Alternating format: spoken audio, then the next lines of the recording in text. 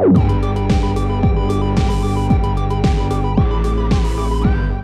is the Refuge Project. Welcome to the Refuge Project. The Refuge Project is a place we can have meaningful conversation in a safe place. Except today it's just me. A conversation of one. Once again. Doing it. Just me today. Just James. Flying solo. I can't even tell you why. I don't even know why. I just know we got stuff going on and it's just me today. So deal with it. It's going to be real rough. So, get your seatbelt on. That's hypocritical of me. I don't wear my seatbelt and I told you to put yours on. Put your seatbelt on. Going to be a bumpy ride. Kids, wear your seatbelts. Be safe. Whatever. All right, so here we go. Since it's just me, I'm not going to ask anybody how their week was. It'd be weird. I'm not weird. Sitting here screaming I'm not weird in a room by myself to nobody. Okay, here we go. We're going to jump right into... Yep. I'm assuming y'all heard that beat drop. I don't have it. Once again, I don't have my buttons with me. I cannot press my buttons to trigger stuff, so get you some of that. Editing, David. Woo! Let's hear it for David. Give him the applause. That's where you hit the applause button, David. For editing this thing. Yeah. Woo! Culture Corner. Here we go. Solo Culture Corner. Title of my article. Texas man breaks into Dallas Art Museum and destroys priceless artifacts because he was mad at his girlfriend. Woo! So if you remember a couple weeks ago, I did a Culture Corner on this dude who what did he break? Oh no, I'm sorry. He threw cake on the Mona Lisa, but he was some crazy dude. Smeared cake on the Mona Lisa, was yelling weird stuff. He dressed up as like an old lady, if I'm not mistaken, right? If I remember this right. And was in a wheelchair, like jumped out of his wheelchair and threw art on the Mona Lisa. Or didn't throw art on it, threw cake on the Mona Lisa. And now, a few weeks after that, this guy from Dallas, which says enough, right? Got mad at his girlfriend and destroys priceless artifacts. So there's a wave, people. People are destroying art. It's going on. I don't know what's going on, why this is going on, but it's a thing. It's happening. This is Brian Hernandez, 21, destroyed a number of Greek artifacts at Dallas Museum of Art because he, quote, got mad at his girlfriend. Allegedly fueled by rage at his girlfriend, a man in Texas broke into the Dallas Museum of Art and destroyed millions of dollars worth of rare ancient artifacts before security guards stopped him.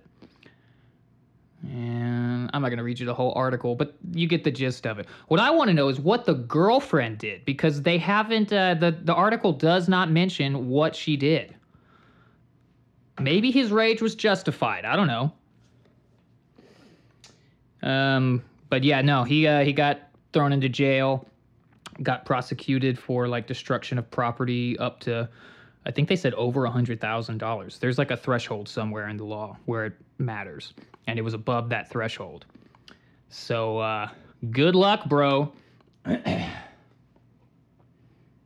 Yeah. That's what's happening culturally right now. We're destroying priceless works of art. Anyway, Culture Corner, there it was. Nailed it. All right, so I'm going to get in and out of here real quick. I'm not going to ramble for forever for you guys. But I'll give you some thoughts that I've been thinking about for a little while. Especially since we just had... So at Elam, we just had what's the guy's name? Jason something. I'm so sorry I'm blanking on the guy's name. But he was here this last Sunday. We had a healing service. He spoke in the morning services. He's the guy, I believe they're from somewhere in California. And the very quick gist of his story, just in case you have no idea what I'm talking about, is the guy ended up getting this like tongue cancer, some kind of cancer that generally only people that smoke or have done chewing tobacco and that kind of stuff for years get. And he didn't do any of that stuff, but for whatever reason, he ended up with this cancer. Almost died, all this stuff. I won't give you the whole story, and it's probably out there somewhere. He's got tons of media stuff. If you search "guy loses his tongue to cancer, makes songs," I'm sure you'll figure it out. But anyway, yeah, God ends up healing him. He beats this thing, and he ends up writing all these songs. And he writes this one song. It's like a praise song. After he got cancer, and it ends up going viral. He gets on all these news shows and all this stuff, and now he's got a few different types of media outlets that he does where he's like preaching. He's basically preaching biblical principles for children. He's got a whole thing called Save the Drama for the Llama. And there's this cartoon character named Something Llama, and he helps kids resolve conflicts in school. And anyway, he does all this kind of stuff. The whole point of it is because he had this tongue cancer thing where he lost part of his tongue. Oh, and they ended up, to replace some of his tongue, they like cut out a piece of his arm. In a similar way where like if you lose a finger or something, people might cut off one of your toes and reattach it as a makeshift finger. They did that with a piece of his arm where they cut out a little chunk of meat from his arm and put it in his mouth so he could have some kind of tongue to talk again. And so he can talk and everything now, but he definitely has a lisp. And a lot of people said he sounds like a cartoon character. And so he just kind of embraced it and made all these cartoon things and he uses his lisp basically to kind of open a door for kids to listen to him. And yeah, it's great. So anyway, he does a lot. He was just at the church and did these services, and it was great.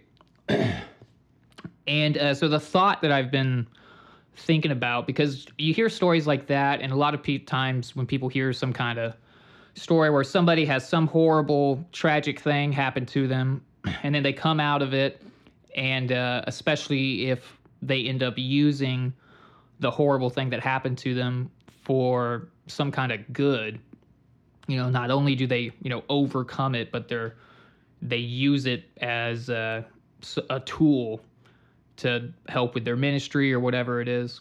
You hear those stories, and a lot of times people, they'll perceive that as, or the way they'll frame that story is like the devil wanted to do this horrible thing to you. He gave you the cancer. He put you in that car wreck or whatever the thing was. And then God used that thing that the devil meant for evil. And then God ended up using it for good. As in like the enemy was trying to do this horrible thing to you. And God said, ha, ha, ha, tricked you. I'm going to actually use it for good. And so anyway, that's kind of the general way you hear a lot of those stories going. But the thought I've been mulling over a lot is for sure, sometimes that's the case, for sure. You can look at you can look in the Bible at cases like the thing with Job, where God basically makes a bet with the devil that if the devil does all this horrible stuff to Job, that Job will still serve him and all that stuff. I'm sure most of you are familiar with that story. I won't do the whole thing. But in that story, God allows this evil stuff to happen to him. And then, it ends up being used for good because Job doesn't reject God and and it's a whole thing. So that's like one way that people look at these tragic things. And like I said, for sure, sometimes that's the case. But the thought I've been mulling over a lot is I think a lot more times than people want to believe, it's actually the other way around, where whatever the tragic thing is that you were dealing with or you had to go through, I think God did that thing to you. Yeah, that sounds weird. Just hear me out. There's more to be said. I think I don't think he just allowed it to happen. I think he planned for it to happen and he caused it. And it was the enemy that was trying to use this thing that God was going to use for his glory to kind of get you down. So it wasn't the devil's got this big plan and God comes in and interrupts it. I think more often than not, that's actually God's plan for this horrible thing to happen to you. And the devil comes in and is trying to interrupt it. So let me validate that seemingly weird statement. Excuse me, I forgot to get some water and I got some crud in my throat. I'll try not to clear my throat too much. Okay, so if you look at the Jason's, whatever his last name was, story that I very briefly mentioned, most of his ministry, well, I don't know if I'd say most, but a whole lot of his ministry is based off of him having this lisp and this silly voice. And I think that has opened so many doors for him and will continue to open a bunch of doors for him. So that llama thing, the little cartoon thing that I mentioned, during the services, they were saying that something along the lines of that cartoon, they've been introducing it into schools as like a conflict resolution program where it teaches all these biblical principles without being all biblical about it. That way they could get it into the schools. And the schools are loving it. It's working really good. Schools are liking it, and they're wanting to use it more. And they're trying to, the amount of schools that want to use it, the amount of kids that it would be reaching was something like 50 million kids in America. And so that all came from, he's got this silly voice, so he used it, made a cartoon thing out of it, and now he's able to preach these biblical principles to potentially 50 million kids. And I think that's clearly part of God's plan that he had for his life. But in order to do that, he had to like rip his tongue out and just destroy him, basically, to give him this ridiculous voice that he could then use. So the thought is, I don't know what to think. You make up your own minds. But I think a lot of times, in this case particularly, or potentially, it wasn't that the devil was like, hey, I'm going to give you cancer and destroy you. And then God was like, not so fast. I'm going to heal him and then use what you thought was going to be the end of him. I think God just was like, hey, here's some cancer. Hear me out. It's going to be bad, but I'll take care of you. It's going to be fine. You're going to have to go through a whole lot of nonsense. You're going to be close to death. But look, I'm going to take care of it. And what I have planned for you, you got to go through this to get there. Because imagine this. Okay. Imagine some dude says, hey, I feel like God's got this plan for me. I really feel it in my heart. I've heard from God. I'm going to make this cartoon conflict resolution character, and I'm going to reach all these kids through it, and kids are going to love it, mostly because of my silly voice I have. The problem is I don't have that silly voice yet, and God said I got to rip my tongue out, and but it's cool. I'm going to cut out a piece of my arm. I'll put it in there instead, so I'll be able to talk. I'll have a little bit of a lisp, but it'll be fine. And that is really what's going to get the kids' attention. I'm silly, I'm fun, I'll use some humor, and that's what's going to work. If a dude told you that, you would say, you're insane, you're crazy. Nobody would support him for cutting his tongue out. I mean, come on. Goodness, great. If you told me that, I would say that wasn't the Lord that told you that, all right? But he had to get rid of the tongue to get this crazy voice. Is this making any sense at all?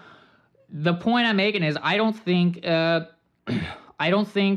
lot of that was more deliberate from God than a lot of people like to say, hey, you made it through the cancer, like the devil didn't win. And, it's true. But like, I think that God intended for this to happen because he wanted to use it.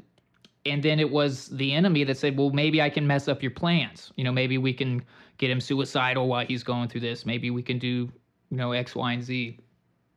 And so those are the kind of thoughts I've been thinking. So that whatever your trials and the big crazy things you didn't think you could get through, whatever that is in your life, I think a lot of it, more times than not, is actually just 100% a part of God's plan. And the devil's using, the difficulty of the situation to try to throw the plans off and not the other way around. let me back up some of this crazy nonsense that I'm saying here. Let me see. So I was thinking of, what's the story in the Bible that can, back up that point of view. Like, have we seen that anywhere? So I was thinking about the one of the blind guys that Jesus heals. And I'm just going to read you some of this story instead of trying to tell you the whole thing. So bear with me. I'm going to read a lot of verses. But here we go.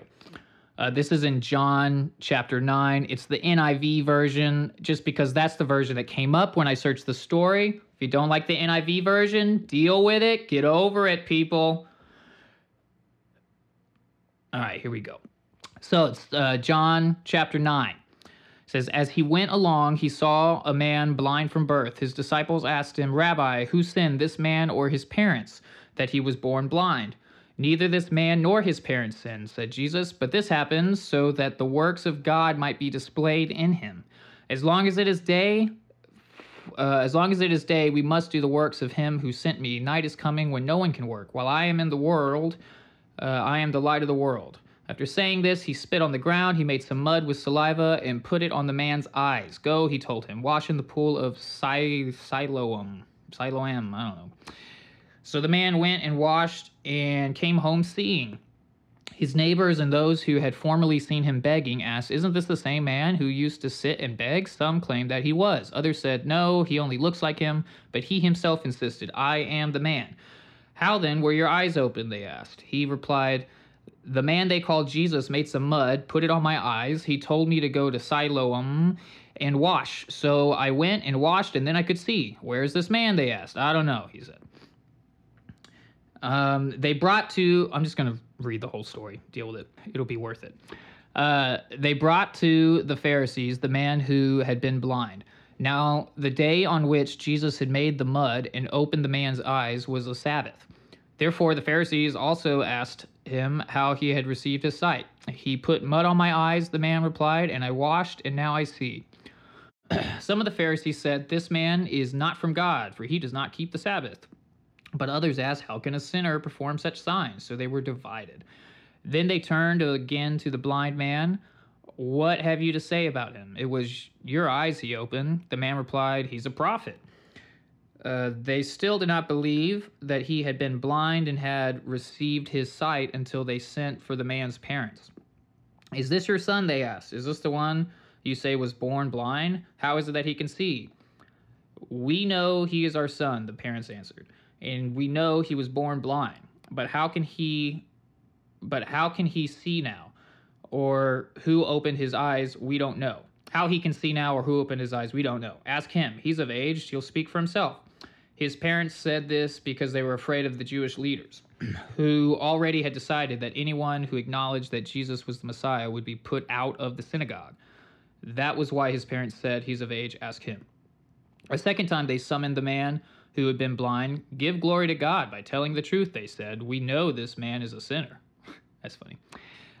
He replied, whether he's a sinner or not, I don't know. One thing I do know, I was blind, but now I see. And it's got an exclamation point.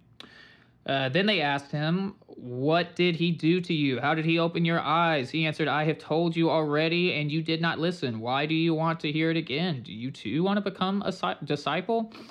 Then they hurled insults at him and said, you are this fellow's disciple? We are disciples of Moses. We know that God spoke to Moses, but as for this fellow, we don't even know where he comes from. The man answered, now that is remarkable. You don't know where he comes from, yet he opened my eyes.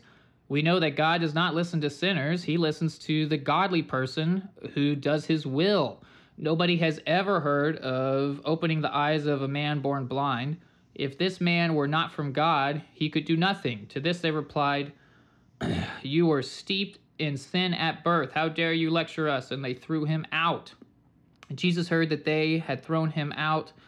And I'm sorry, this is going on longer than I thought, but I'm almost done, so I'm going to finish it off. Jesus heard that they had thrown him out, and when he found him, he said, do you believe in the Son of Man? Who is he, sir? The man asked. Tell me so that I may believe in him. Jesus said, you have now seen him. In fact, he is the one speaking with you.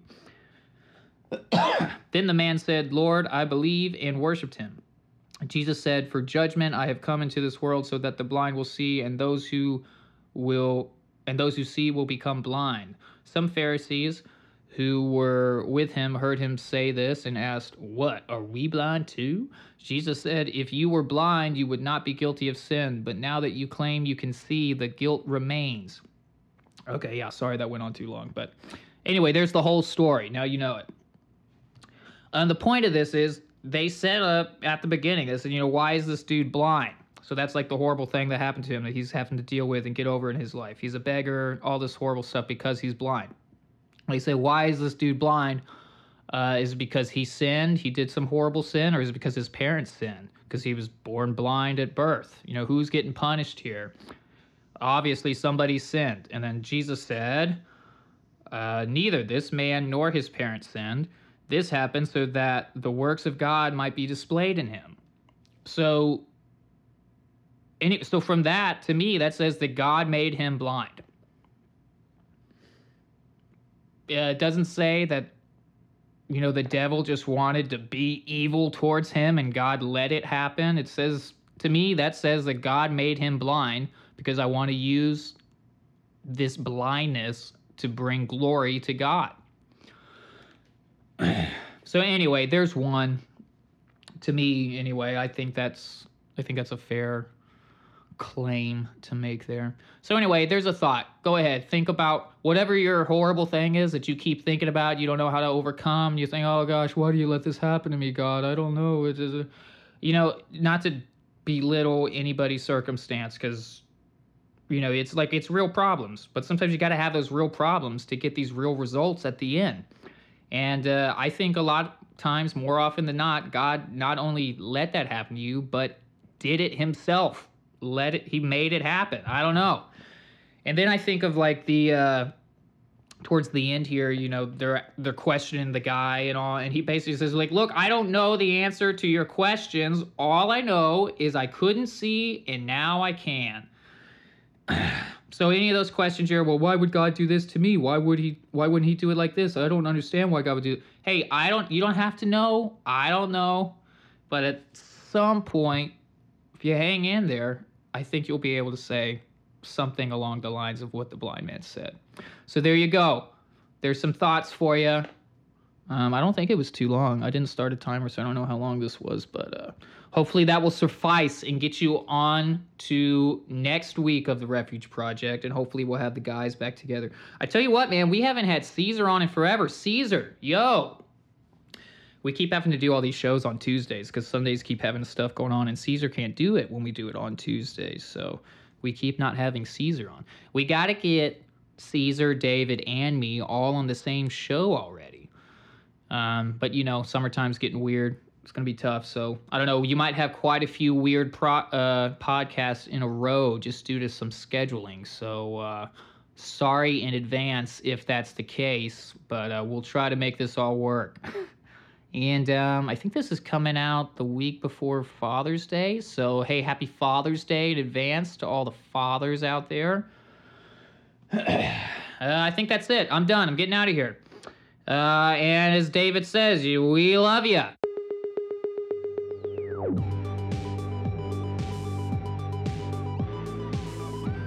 This is the Refuge Project.